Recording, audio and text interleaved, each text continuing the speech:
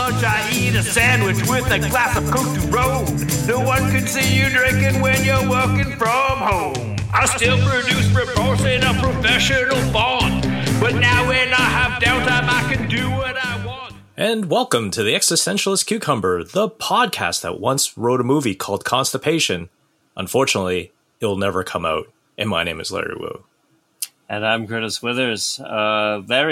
It's been a while since we've put together a episode of the Cucumber, and quite a bit has happened. Yeah, I think we might actually have to change the sign that says comes out weekly. Comes out when we feel like it. Yeah. Well, we try. You know, life kind of sometimes gets in the way and whatever. But yeah, you're right. Talk first about the goings on and kind of catching everybody up to the now. And then we'll talk about why we've been kind of delayed over the last little bit. So what do you got first for us, Curtis? Well, Toronto has a new mayor. It's since we last did the podcast, Olivia Chow. A closer win than maybe it looked like at first after John Tory, outgoing Mayor John Tory, the sexy John Tory, his late endorsement of Anna Bailão. Sort of rallied the centrists and the right leaning voters to one candidate, but it wasn't enough. Chow's early momentum was too much, and so she is the mayor of Toronto. You know, long history of political service. It'll be interesting to see how she gets along with Dougie. Well, I think they had their first win together, right? Remember, I think, was it they both agreed to ask the feds for more money to manage the refugee crisis that they believe that the federal government started by, you know, telling everyone go to Toronto. Yeah, that was a very early win, like before she even had her first council meeting, and I think it ended up. In the short term, freeing up 150 spaces for refugees, and they thought was going to be 150 spaces, but then there was a report today that ended up being even more. So, very good news. And then only to get shot down by the feds when they told them, "Oh, the province is rich enough; they can help you out." Yeah. Yeah. Oh God! I know going hat in hand, like, you know, right away is gonna. Yeah. See, that's the thing. I think that was opportunity lost there politically for Olivia, because I think she just kind of went, oh well, like that was her response when the feds told her no. Like, instead of kind of, you know, I guess doing some kind of further stance or even doing the villainous, you know, I'll get you. You'll live to regret this. Yeah, shake harder, boy. Shake that fist harder. Yeah. Well, yeah, we'll see. But you're right. I think people were like, "Oh, the polls got it. Wow, this is a lot closer." And then I think the advance numbers came flooding in. So I think a lot of Olivia supporters voted early. Yeah, she dominated. She dominated the early voting and stuff. Okay, so. You know, there's a guy, Matt Elliott, who has a very interesting, he's like kind of one of the more, I guess he's really into local politics. Okay. And he does a column for the Star, and then he also has his own, his own newsletter on local politics, and it's good because like he gets pretty deep into the weeds, but it's pretty it's well written enough that somebody like me can understand it. He broke down sort of what he thought would happen had Tory endorsed Bailão earlier. Because that could have affected the early voting and stuff like that. And I think in almost all scenarios, Chow still wins. There's one scenario where Bailão wins, but they're all like within percentage points if she gets the endorsement earlier. Like, it's not a comfortable win at all. What else happened in the world in the last little bit? Oh, our buddy Elon decided to, out of the blue, now I know that it's not just a rebrand, or is he actually renaming the company? is Twitter gone? Like as we know it, is it just known as Application X? Yeah, I mean, it still says if you go to X, it still says like search Twitter in the search box, and it's still like if you want to send your wisdom to the world, it's still at this point called a tweet. It's just the logo is X, and I think I think if you put in Twitter, it redirects to like x.com or whatever.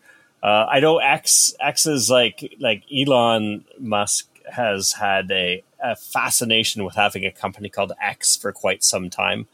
So yeah. I'm now beginning to think that Elon bought Twitter just to mess with it.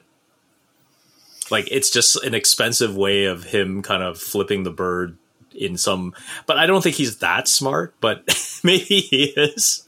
I don't know. Like who does this, Curtis? I just don't understand that amount of money just to like do this. It still just seems staggeringly like nonsensical. But I can even tell you that Twitter has some, fundamental business problems. It might be bloated. It never had really even an inkling of solid revenue streams that made any sense. So why don't you go in and fix those things? Like changing the way the check mark goes. Like think about the things that he's doing, right? Like the whole verified thing, and now getting rid of the iconic bird. Yeah. And going with this X thing. Yeah. Which like apparently Microsoft has the patent for. Oh yeah. So that'll be interesting to see what happens there. Okay. So do you think this fight will actually come through? And I'm referring to the UFC or mixed martial arts fight with Elon and Zuckerberg. Nah.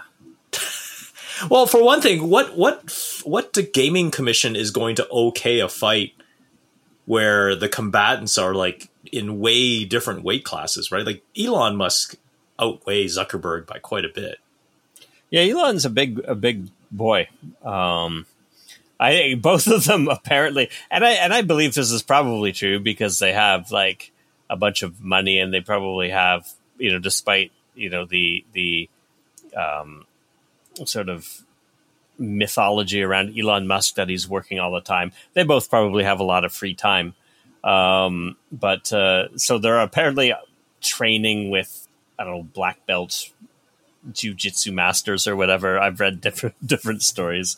But yeah, you're right. Like I just don't see it happening in a licensed sense. But maybe they'll go off into international waters on a boat where the law doesn't apply and fight to the death. That'd be great. Be surrounded by pirates. Yeah, that'd be fantastic. And these guys are just like, I don't know, like they're just talking crap. They just can't stand. Less so Zuckerberg, I guess, but like Elon Musk just can't stand not being in the news for something dumb. Yeah.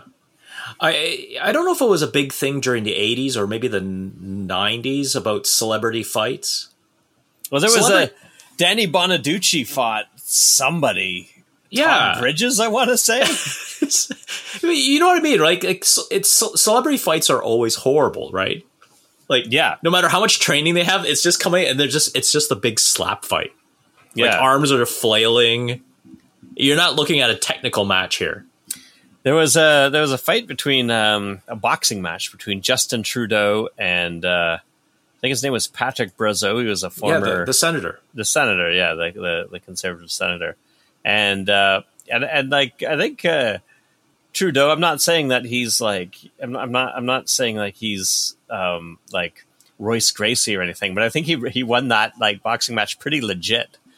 Are you saying that Royce Gracie was a boxer or just a fighter? Okay.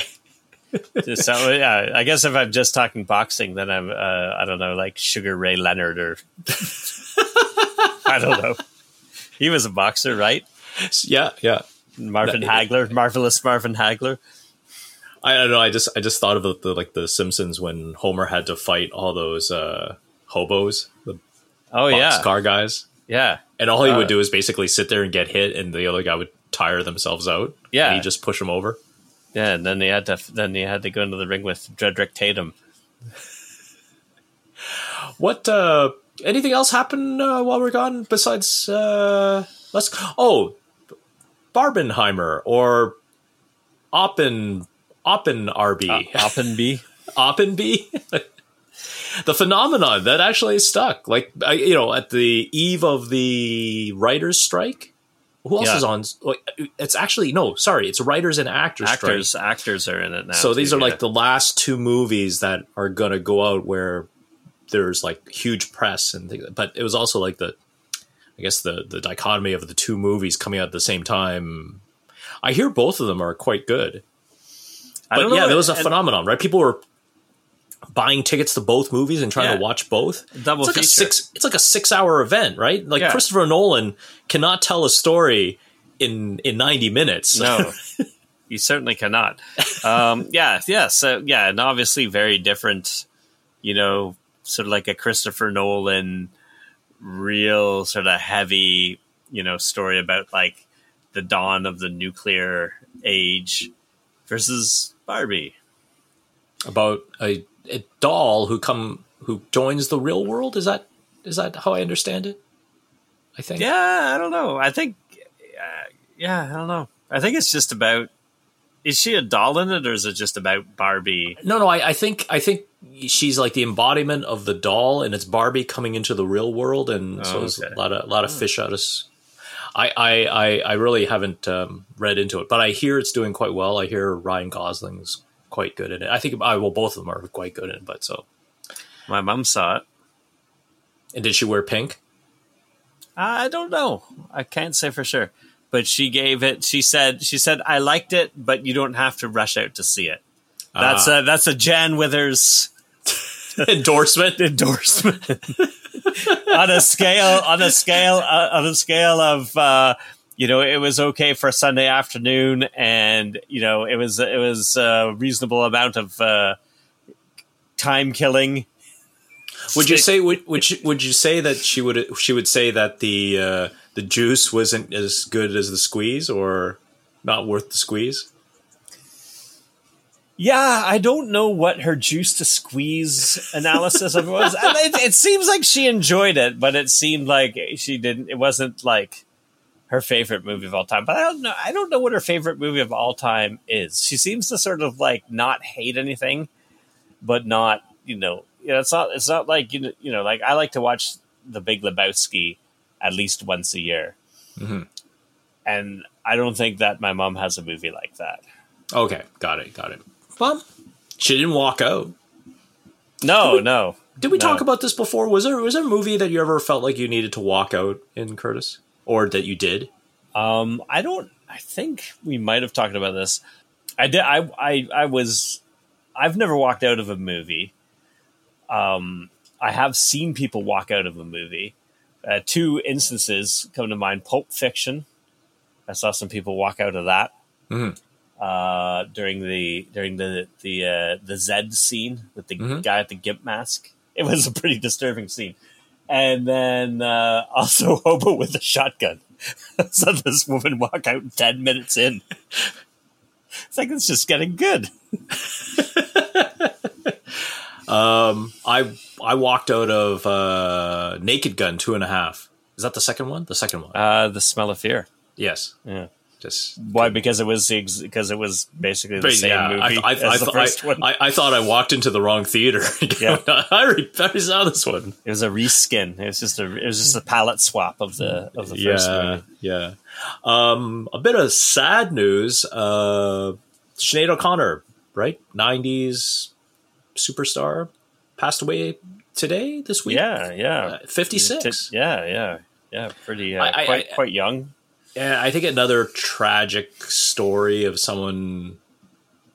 I don't know if the people around her were very good, but it just sounded like she had a rough time from the onset, right? Like it did, yeah. I think she had a rough sort of like upbringing, and then and she was also like very she was very outspoken. and I guess you could say controversial. Certainly, people will always remember her ripping up the picture of the Pope on Saturday Night Live. And at that time, especially, like, that would have been very, very frowned upon. So I think, like, and really, when you think about, like, her issues with the Catholic Church, she was proven, like, a bit prescient on that, right? Like, I just think like being an outspoken, sort of different type of person back then, like, you were just kind of like, you were, I don't know if vilified is the right word, but, like, you were definitely had a tough time, if that's what you wanted to do, like, Yeah. It was frowned upon, I guess, and it made your life harder. Well, I think part of it is more context. Like, she knew why she was ripping up the picture of the Pope. I remember watching that episode of SNL. I didn't. I was just like, oh, she's not a fan of the Pope. But, you go back now, 2020 hindsight, she was doing it as a result of all the sexual abuse that was happening within the church. I think that was the impetus to tear it out.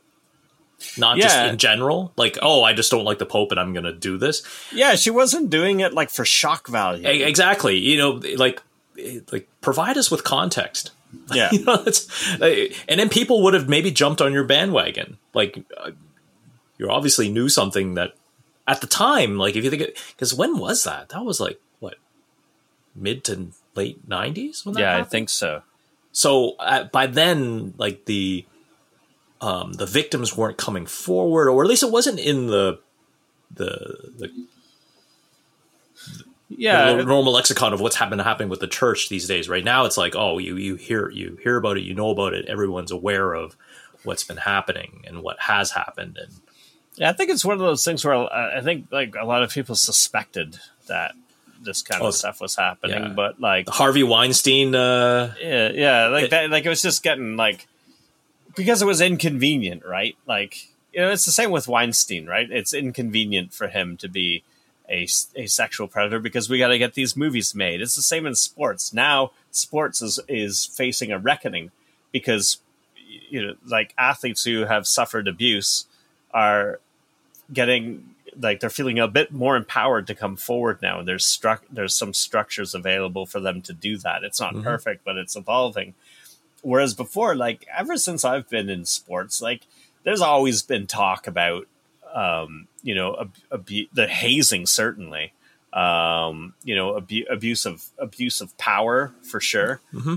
All the time you heard about it, but it was like, well, nobody wants to rock the boat because this is either a multi-million-dollar industry when you're talking about professional sports, or B, it's a religion when you're talking about like high school football in the US or junior hockey in Canada. Mm-hmm.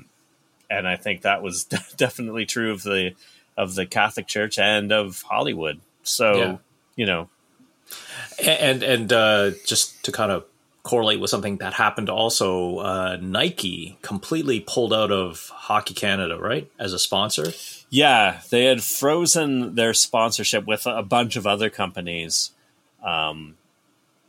When this scandal last year broke, the news broke that they sort of paid off a woman who had alleged that she was sexually assaulted by members of the 2018 World Junior team at a gala celebrating their gold medal or whatever.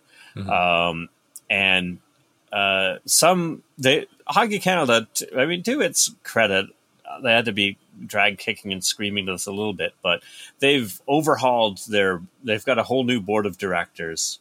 They've just hired a new president and CEO who's from outside hockey. She was the CEO of Curling Canada for a while. They've cleaned some stuff up for sure. And Bauer, who used to be partnered with Nike, and I think is now its own brand again. When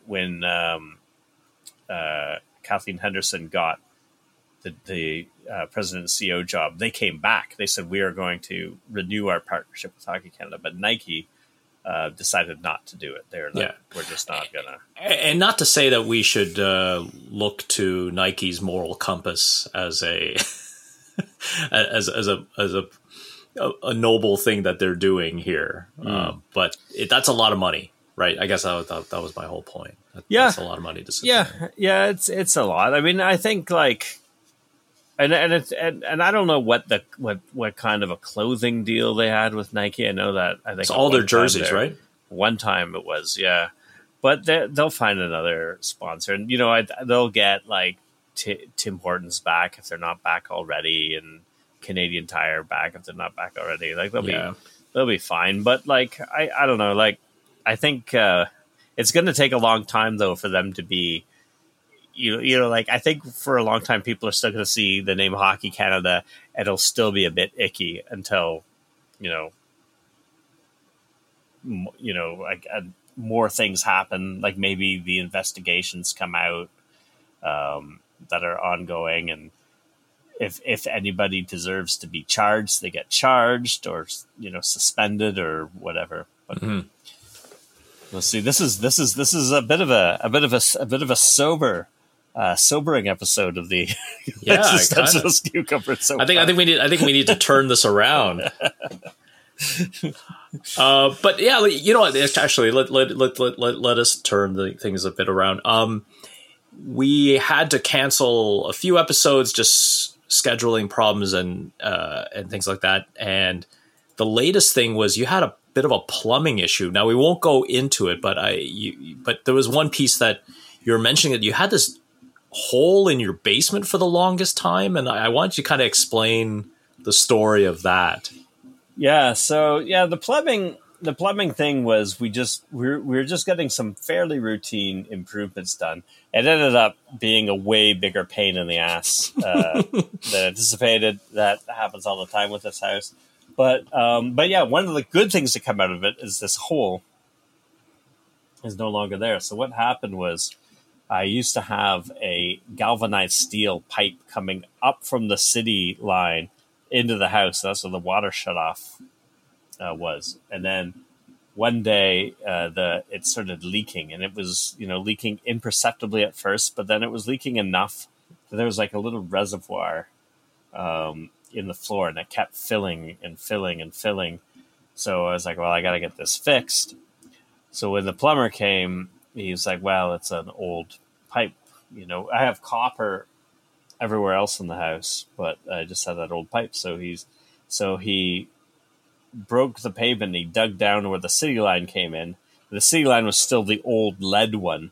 So he had to get like some adapter to so that the new copper line that he put in to replace the one with the leaky shutoff could fit into the city line. So he did all this. It was more expensive than it needed to be, I'm sure. And then he also, though, put a soldered joint, like instead of just getting a copper tube that bent with no soldering, like I think you're supposed to, he put like a soldered joint down into the part of the pipe that connected to the city line. And then he told me that I couldn't fill in the hole because the sand would eat away at the soldering, and then I'd get like a leak eventually and stuff like that. So this guy never really had fixed it. Not really. And then he said something like, oh, you have to build a housing unit. He'd be like, I'd do it for you, but I don't have time. And then he left.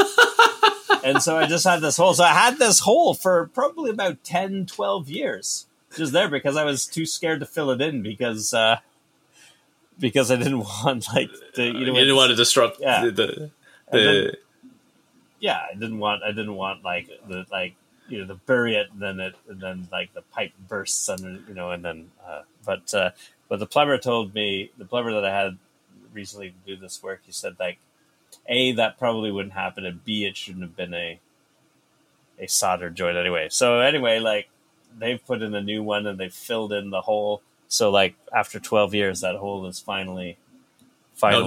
No longer trapping little children and small animals.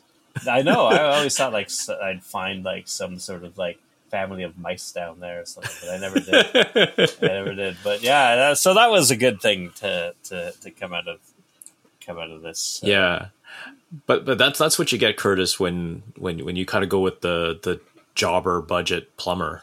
Yeah, I got him out of the. This is to tell you how long ago this work was done. I called this company because they had a 2-page spread in the yellow pages. I was like, these guys have the biggest ad in the yellow page, like a physical, not online yellow pages, like physical paper yellow pages. The big book. Yeah. Oh, that was a long time ago, buddy. Yeah. So that leads me to one of our discussion topics that I want to kind of bring it up.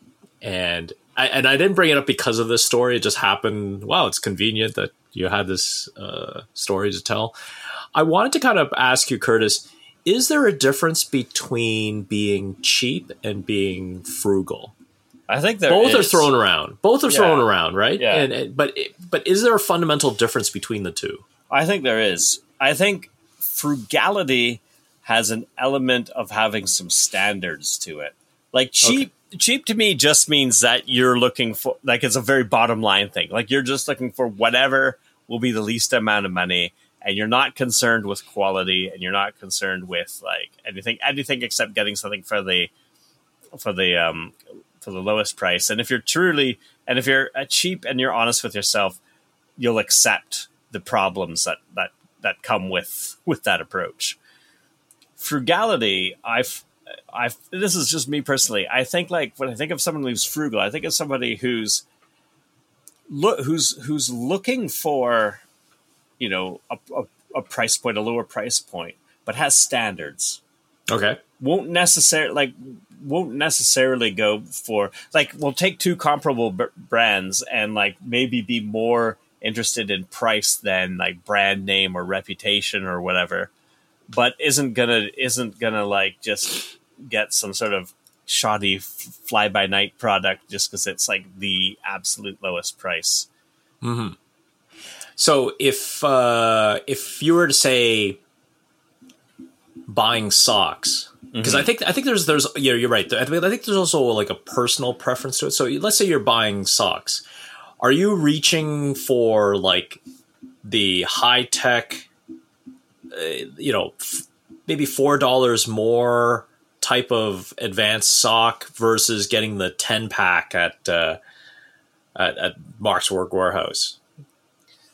Like if you're frugal compared to, yeah, like I think if you're frugal, you may not be interested in like the advanced sock, but you might go, instead of getting like the 10-pack of tube socks, yeah, like maybe you go to Winners and you get like a 3-pack of like McGregor's or something like that. Okay. So the person who's cheap and buying socks, yeah, are they even buying socks? Well, that's an excellent point too. They may not be. They're too cheap to buy socks. But they'll buy, like, if they do buy them, they'll buy like the tube socks, like just the 10-pack of tube socks. You know, the tube socks with the athletic stripes. Oh yeah, at the top. That are not name brand whatsoever. Yeah, and then they may shrink or disintegrate when you wash them the first time. Yeah, they'll lose their elasticity really quickly, or you'll wear a hole in it quicker. And then they'll be like, well, it doesn't matter because I got 9 more pair. Yeah. Now, is there something that people shouldn't be cheap over frugal? I would think food. Or do you think you see that quite a bit of that too out there, where people are just buying food because they're cheap versus being frugal? I don't think anyone should really buy any cheap food, but... Oh, man, yeah. But, like when you're in university and like... Oh, God, that was all about cheap. Yeah, like ramen noodles. And there was like expensive... Actually, there you go. Can we stick with that one? Ramen noodles, like Mr. Noodle. Are you being cheap or are you being frugal by buying that huge box of Mr. Noodle? I think you're being cheap. Like, I honestly think you're being cheap.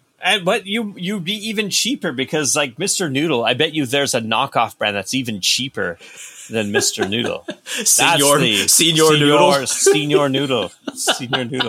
That's the true cheap. And the cheap, and if you're really cheap too, you'll inconvenience yourself. Like cheap people sometimes, like I find to me, time is a yes. valuable commodity, and sometimes cheap people don't value time; they only value money. Right? So They'll do something that takes way longer just to save the bit of money. Yeah, and put themselves like in a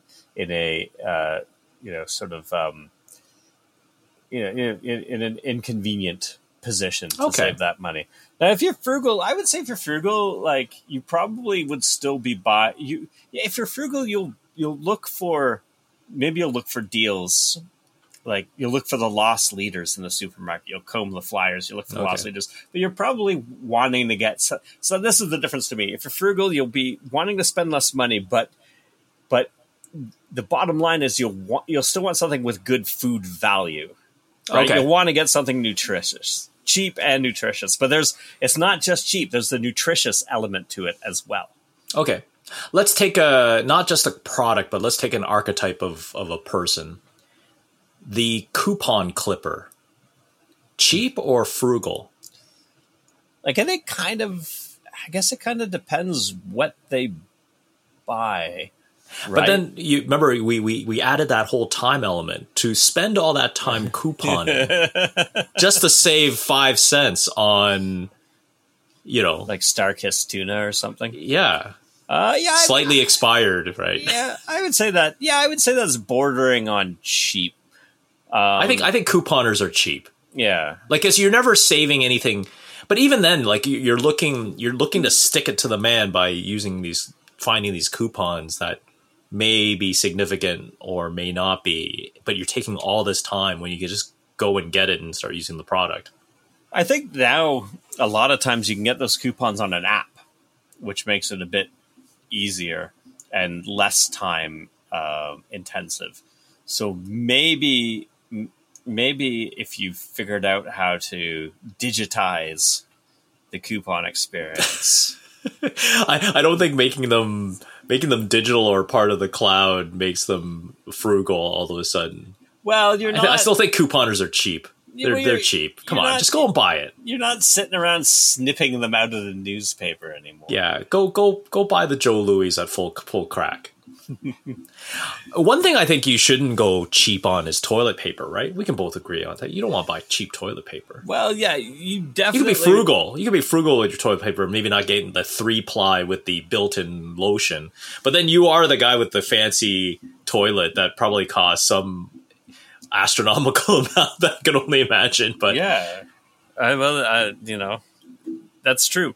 So, yeah, that's an interesting point. So, what if, because normally if you buy 1-ply toilet paper, that's really, like, that's the kind of stuff that you get in your bathroom at work, right? Like the 1-ply really... in fact, it doesn't even come out on a roll, right? You pull it out and it's just a square. Yeah, or sometimes it comes on those big industrial-sized rolls sort of thing. Yeah. And but normally if you're buying that, so if you're using that, to wipe your posterior, and that's pretty cheap. You should have some standards. You should like yourself a little bit more. Yes, and get 2-ply, but you're right. You don't have to go for the 3-ply with lotion.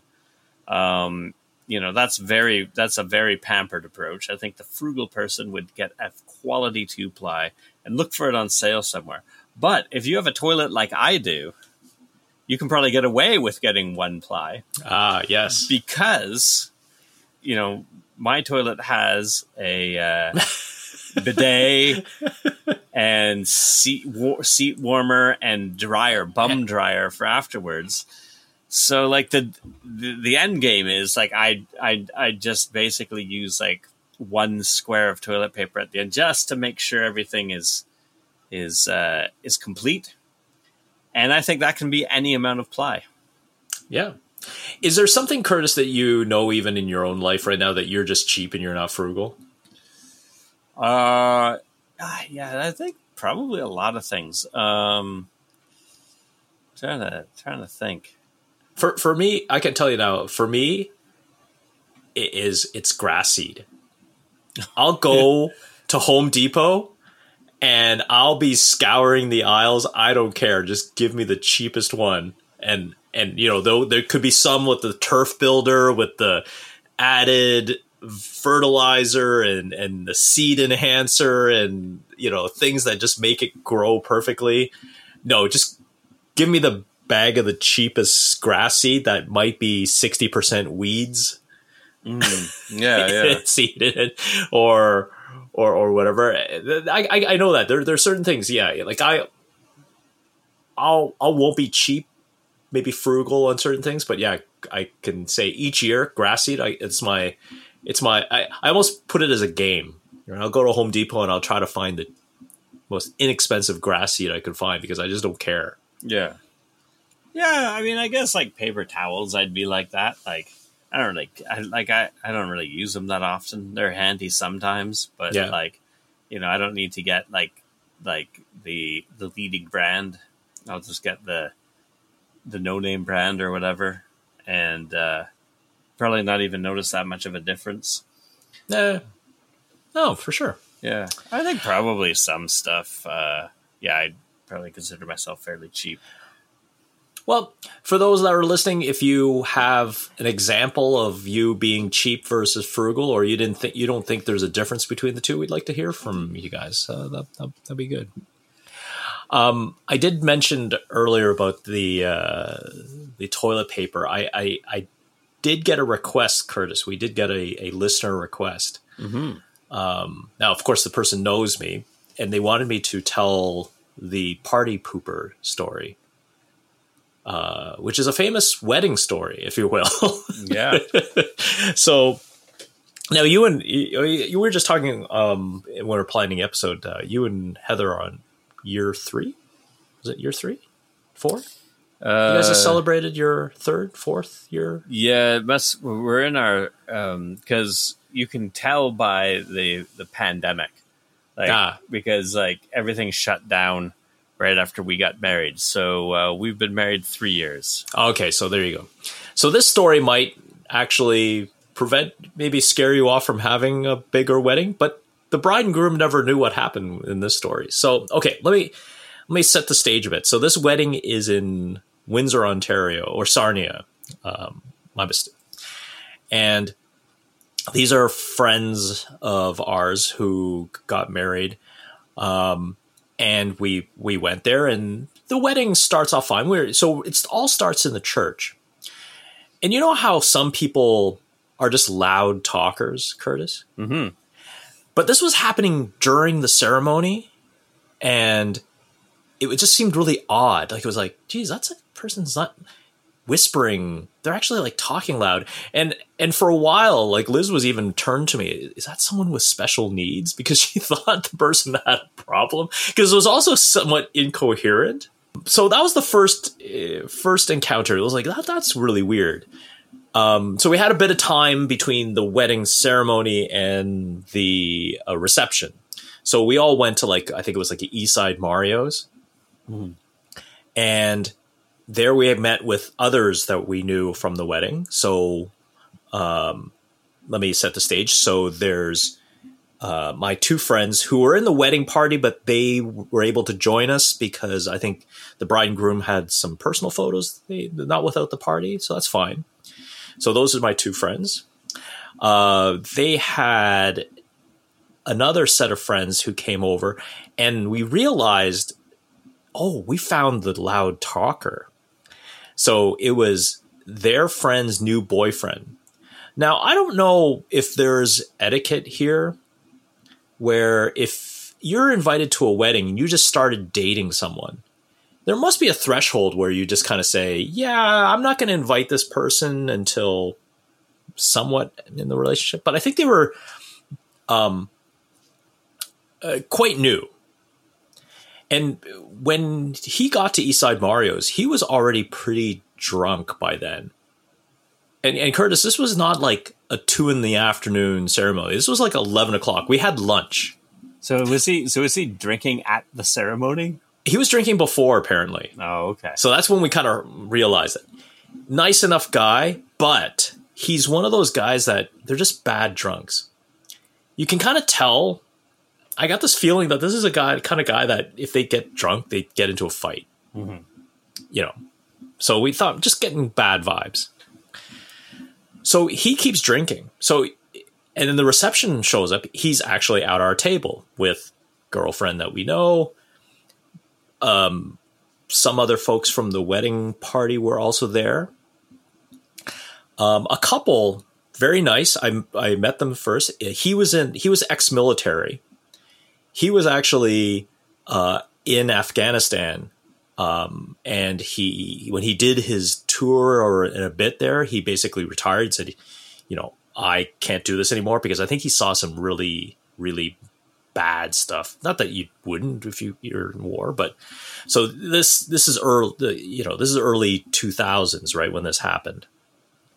So we have our military guy, and then we found these two really, really well-dressed gentlemen from New York. So they were also friends of the bride, who I didn't know, but we met them. Super nice guys, but your stereotypical Manhattan business guys, like dressed to the nine. They've got fancy watches on. They've got fancy lighters. You know, they're just looking like $1 million, right? Sex and the City in men version, right? So as the wedding goes on, the culprit starts getting drunker and drunker and drunker. He knows one of the wedding party bridesmaids at our table who recently got divorced, and he started talking to her about it. And this is somewhat fresh. Now, the divorce, believe it was quite mutual. But he started going on about, how great the husband was. And, you know, remember, he's drunk, really drunk. Yeah. I don't understand why you would want to leave him. You know, like total Homer drunk. Yeah. Oh, my God. She makes her cry. Oh, jeez. I was just like, oh, dude, you're like, you know, so there's people consoling her. We have a woman crying. He's like, I don't understand why you got divorced, because he's an awesome guy. And I don't know. So it was just that level. He starts going to the bathroom quite a bit, we noticed. So we kind of went, okay, well, that's just kind of weird. It was a nice break when he left, because then everyone at the table would laugh at him, right? It was just be like, oh, what is with that guy? And of course, the girlfriend right now is like, just, you know, cowering and just trying to de-escalate or just kind of like separate herself from the situation. The New York guys are just like, oh man, you know, where'd this guy come from? You know, because they're drinking their fancy cocktails, right? The military guy is just not having anything of it, right? Like he didn't like the act of making the woman cry, and that is like, and of course, oh, by the way, he comes back and he has a discussion because she thought, hey, this is not cool. You should slow down your drinking. He doesn't really get abusive, but he does kind of have a disagreement. And it makes her cry. Oh, my God. So now I have two crying women at this table. Oh, jeez. This guy is getting escalating drunker and drunker. I have this military guy who is pretty big, and he looks like, you know, he's like counting the exits. Right. Like he looks like he could mess you up. Yeah. And he's getting he's getting angrier and angrier. The New York guys just want nothing to do with him. Yeah. So finally, the guy, you know, he's pretty drunk, and he's like, oh, I could really go for a cigarette. Oh, I don't have a lighter. But he notices one of the New York guys like fiddling with one. And he goes, oh, can I borrow your lighter? So the New York guy's like hesitant a bit, and he's like, yeah, be careful with it. He takes it away, and he disappears. Minutes go by, and we're like, wonder where he is. So we thought, okay, all this time, the bride and groom have no clue what's going on. The bridesmaids know, because they're at our table. You know, one was crying, and the other one was just like, you know, the other one, by the way, is also like 4 or 5 months pregnant, by the way. Right. And suddenly the guy's disappeared. So the girlfriend went to look for him, can't find him. So the guys thought, okay, let's volunteer and let's try to find this guy. Maybe, because we've kind of felt bad because he's drunk. Mm-hmm. I didn't go because I didn't want anything to do with it. They come back. So they, meaning the New York guys, found him in the bathroom on the floor. Right. Uh-oh. Now not that he's okay, but he's just on the floor. Yeah. And they were just like, oh my God, yeah, I think he's threw up on himself or whatever. Like, I think you got to take him home. And now the girlfriend didn't plan to drive because she was drinking. Now, obviously he couldn't drive. So they needed a way to get him out before the bride and groom. And they didn't want to throw him in a cab because they're in a foreign town. So the bridesmaid at the table, who's my friend and husband's also a friend, she volunteers. Okay, I'll drive him. So she swings the car around. The pregnant woman swings the car around, and suddenly the New York guy realizes in all the organizing of the car, oh crap! What did he do with my lighter? So they go back to the body. So he frisks him and realizes that he did urinate on himself while frisking him. And he's like, oh, and then he could feel the lighter in his pocket. Yeah. But he refused to reach into his pocket to pull out the lighter. So here's this New York guy, Ferragamo shoes, probably Vuitton suit. Yeah. He's kind of squatting on the bathroom floor and he's using his fingers, shimmying this lighter out of his back pocket. And he comes back to, so I didn't go to the bathroom, but he had told me that he'd come back and he told the story about how he had to shimmy this lighter. Right. And he's like, wow, is he messed up? And at this point in time, the military guy basically just pounds the table and goes, screw it, we should just dump the body.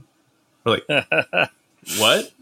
Don't worry, we could do it. No one will know. I'm like, no, I think we're okay. No, because he was really upset about the crying thing. So this was just what broke, right? It was just like, I don't care. Let's beat him up and bury the body. I was like, dude, it's okay. Like, yeah, think Walter in Big Lebowski, right? Yeah.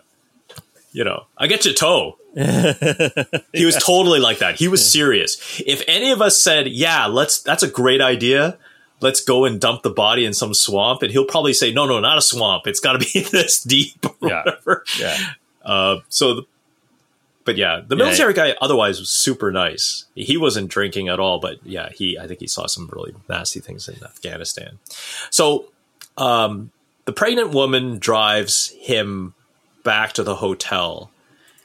The girlfriend and her basically go to the hotel room and throw him onto the bed.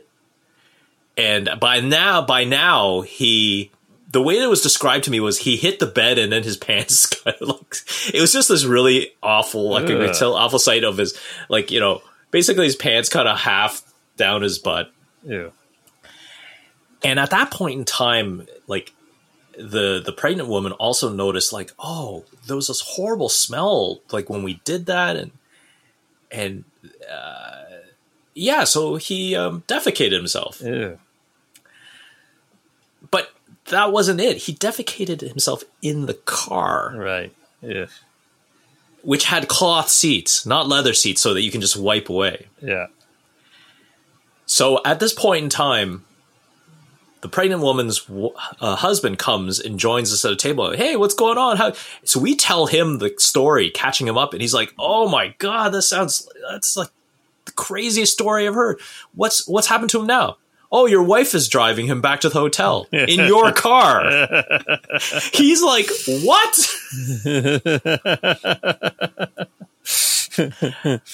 So the next morning,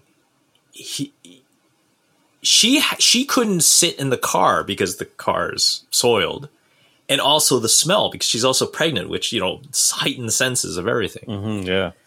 So he drives back to Hamilton from Sarnia, windows down, everything, like just doing what he can, because I think he did like a bit of a cursory cleaning, but it doesn't matter. It's cloth seats. It's all soaked in. Yeah. The wedding's over. Yeah. But by the way, after 2 weeks, after I don't know how many detailings and whatever he could find, cinnamon, coffee grounds, you name it, he had to sell the car. Yeah. The car was perfectly fine. Yeah. He just couldn't deal with having this soiled car. You'd have to sell it at a discount too if it still smelled. Oh God. It's kind of like the Seinfeld episode, right? Yeah. Yeah. So that is the story of forever be called, immortalized, the party pooper. Party pooper. Needless to say, they broke up after the wedding. That was going to be my first question. I figured that was going to be the answer. But one thing also from that story is that I found out what I would be cheap about lighters.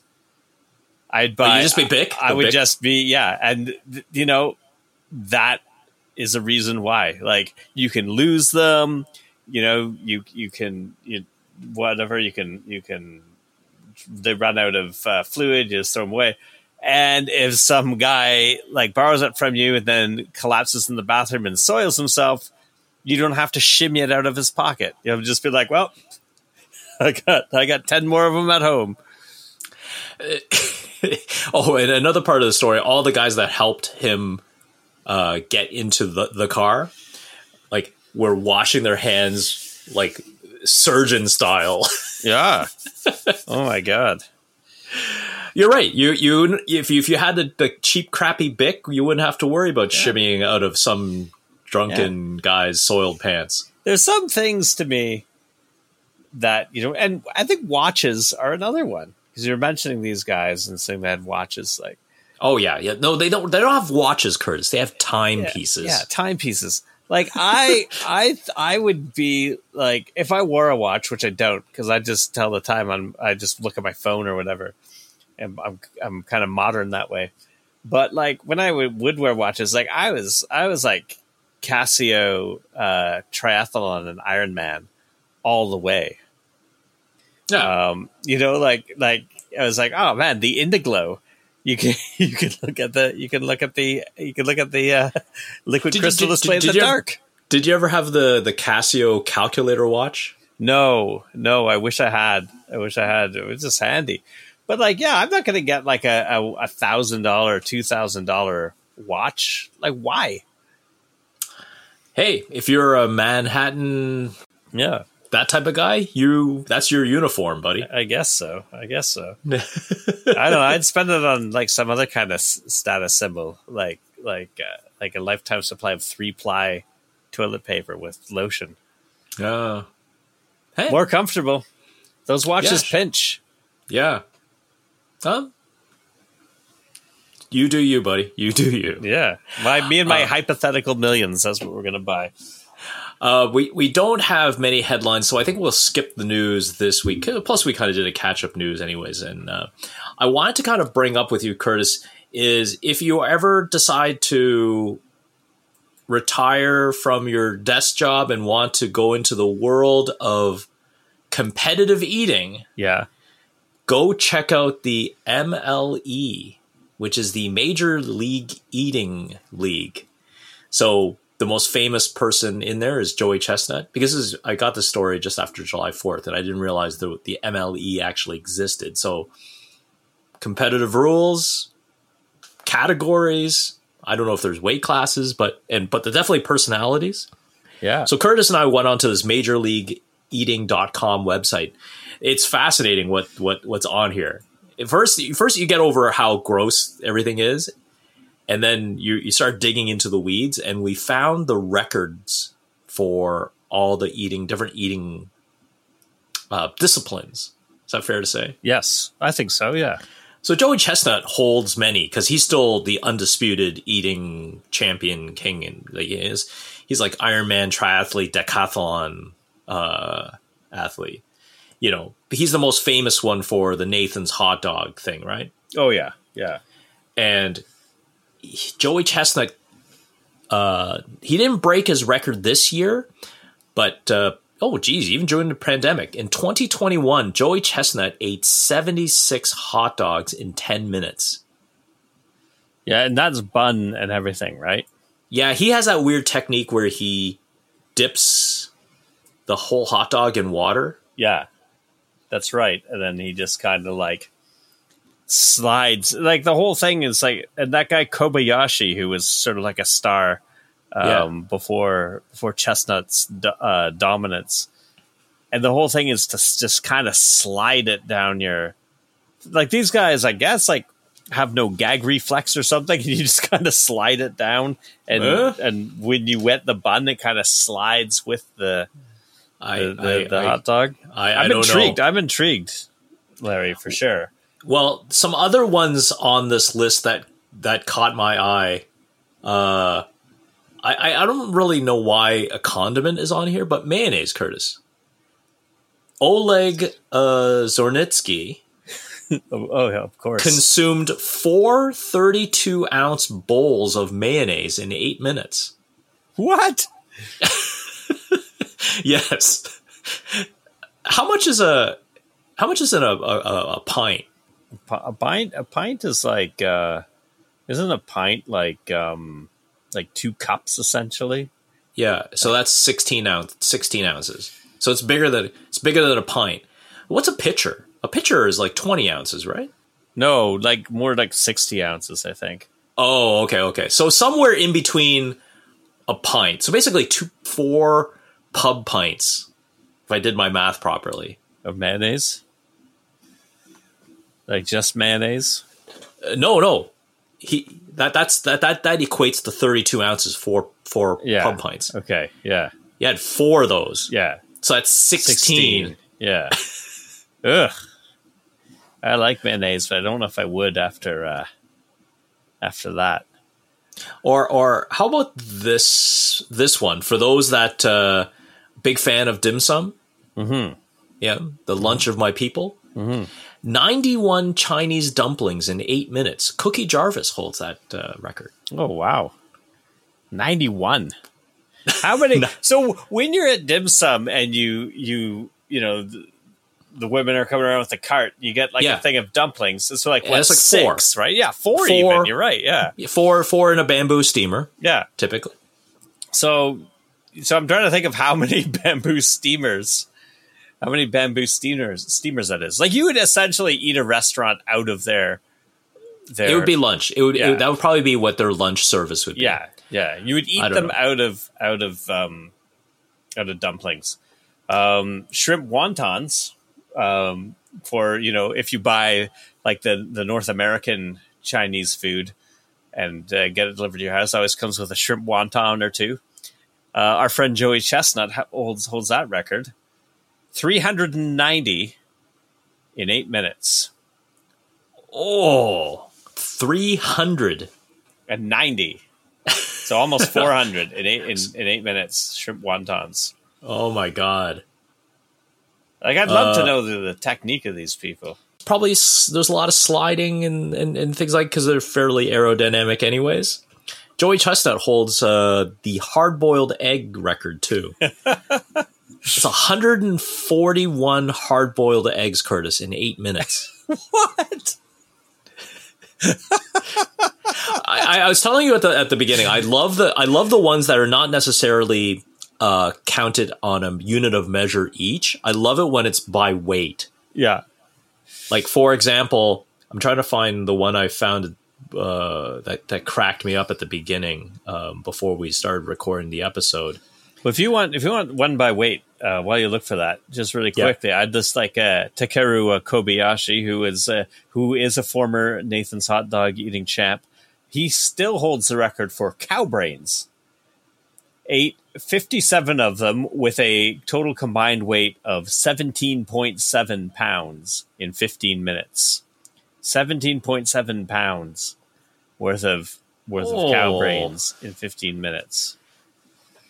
Jeez. Yeah. Okay. Here's one to kind of wrap your head around. Cookie Jarvis. Yeah. 1 gallon and 9 ounces of vanilla ice cream in 12 minutes. Ugh. Just the brain freeze alone. Did you notice that some of them don't have names next to them, Curtis? I think we could train you up there. I think we can get you in this on the record books, or maybe they're planning on introducing these disciplines, like the gelatin dessert. I guess they couldn't say Jello, right? Because that's a product. Yes, yeah. So a gelatin dessert. So Curtis, apparently, no, there's no name, or the person's name got stricken from the record books.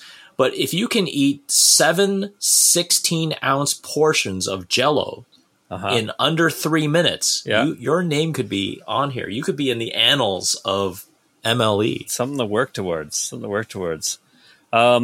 Here's one with a bit of a Canadian flavor. Poutine. Okay. From our own Smokes Poutinery. 28 pounds in 10 minutes. October 19th, 1929. Joey Chestnut. And I remember he came to town. He did it. He did it at Yonge and Dundas Square. I heard him doing the radio circuit, and he was being interviewed, and, I can't believe I missed that. I totally remember that. Let's do one more before we sign off. Curtis, breakfast, right? Most important meal of the day.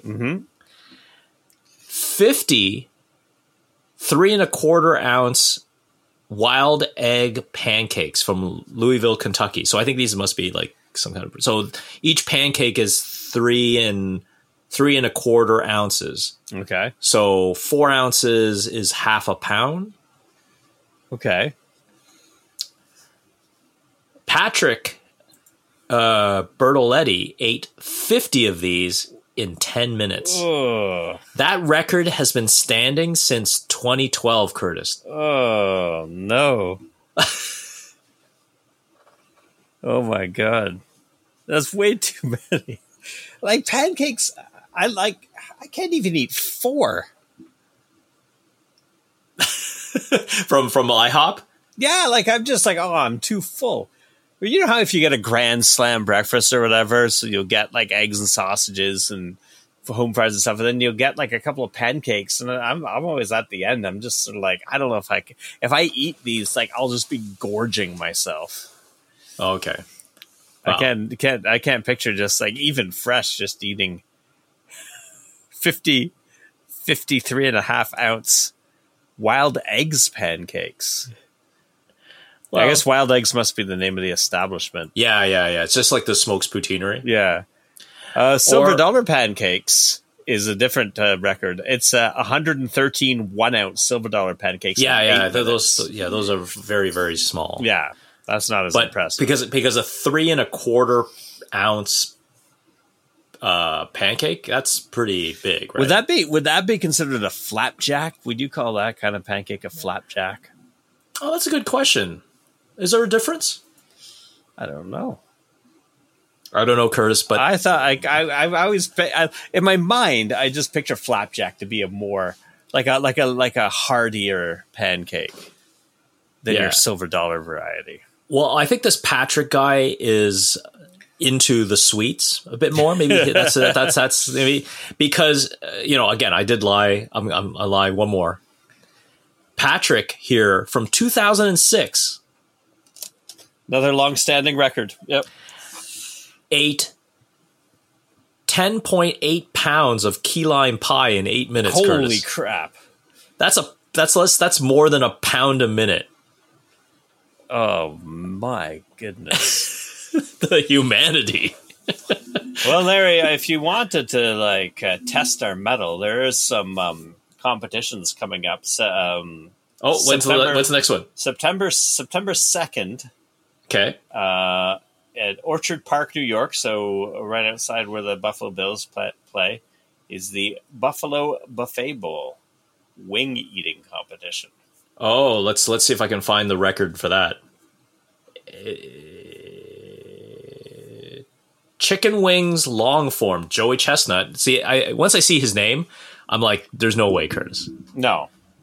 He ate 182 chicken wings in 30 minutes. Oh my God.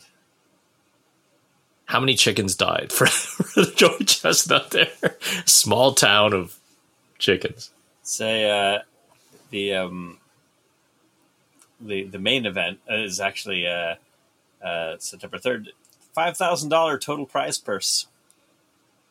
I don't know if that's worth it, Curtis. No, I don't think it is.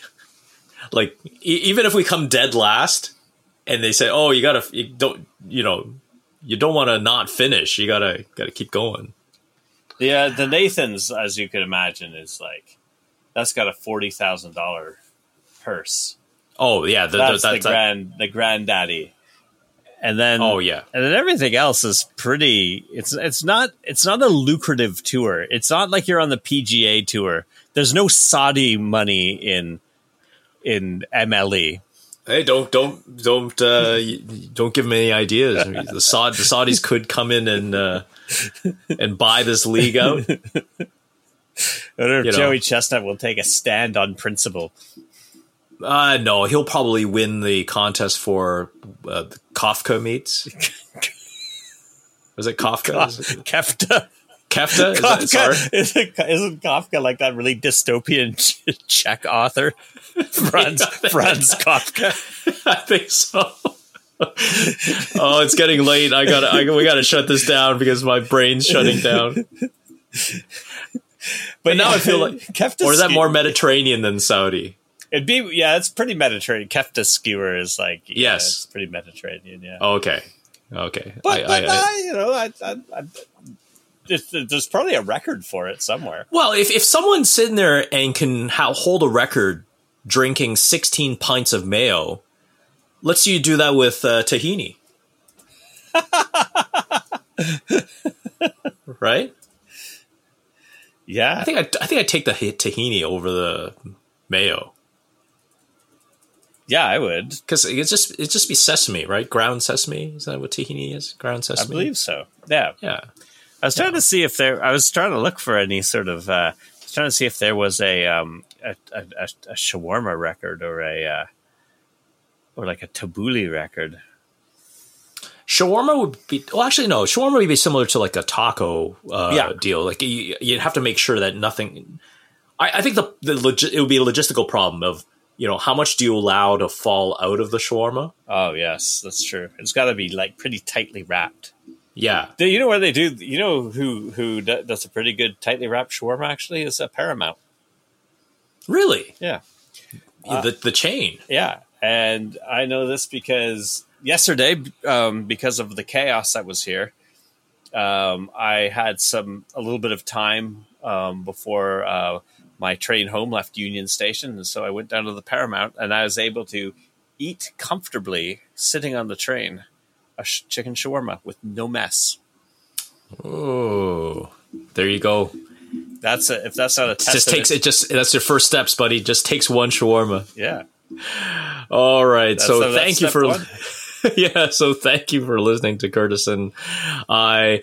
You can catch Curtis and I, when we post an episode. I won't say until we're back on the regular. Maybe back once September and the colder weather starts, we'll probably be more on the regular, I think. Maybe. Yeah. I'm at the cottage next week, so we'll be next week. So you can catch us on Spotify, Apple Podcasts, Google Podcasts, Stitcher, everywhere you can find your favorite podcasts. Hit that subscribe button, leave us a comment, and wherever you can. Maybe you can send us a little note about if there is a difference between being cheap and frugal. But any case, we'll see you guys soon. Any last words, Curtis? Yeah, I'd just like to say, too many thunderstorms this summer. Too many? Yeah. I'm getting tired of them. And you're wondering who you can complain to? Yes.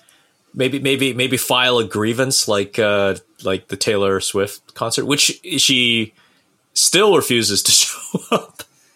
Actually, did we talk about JT actually tweeting out his grievance to her?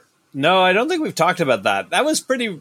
I mean, it's pretty ridiculous. Like, she doesn't have to play here. She can play wherever she wants, and I don't think that. But then, like, he does that. Probably took him like 2 seconds to do it. How long does it take to write a tweet saying Taylor Swift, please play in Canada? 2 seconds. And then he's got all these people up his ass, like, oh, doesn't he have other things to be worrying about? Blah, blah, blah. It's like if you're the prime minister, you have to spend the whole, like, you can't even go to the toilet without thinking like, oh my God, the economy, you know, like every single, you know, like you can take 20 seconds to, I'm not saying he shouldn't have done it because it's stupid, but Yeah. But he wasn't even the first. The first person to complain about it was a conservative.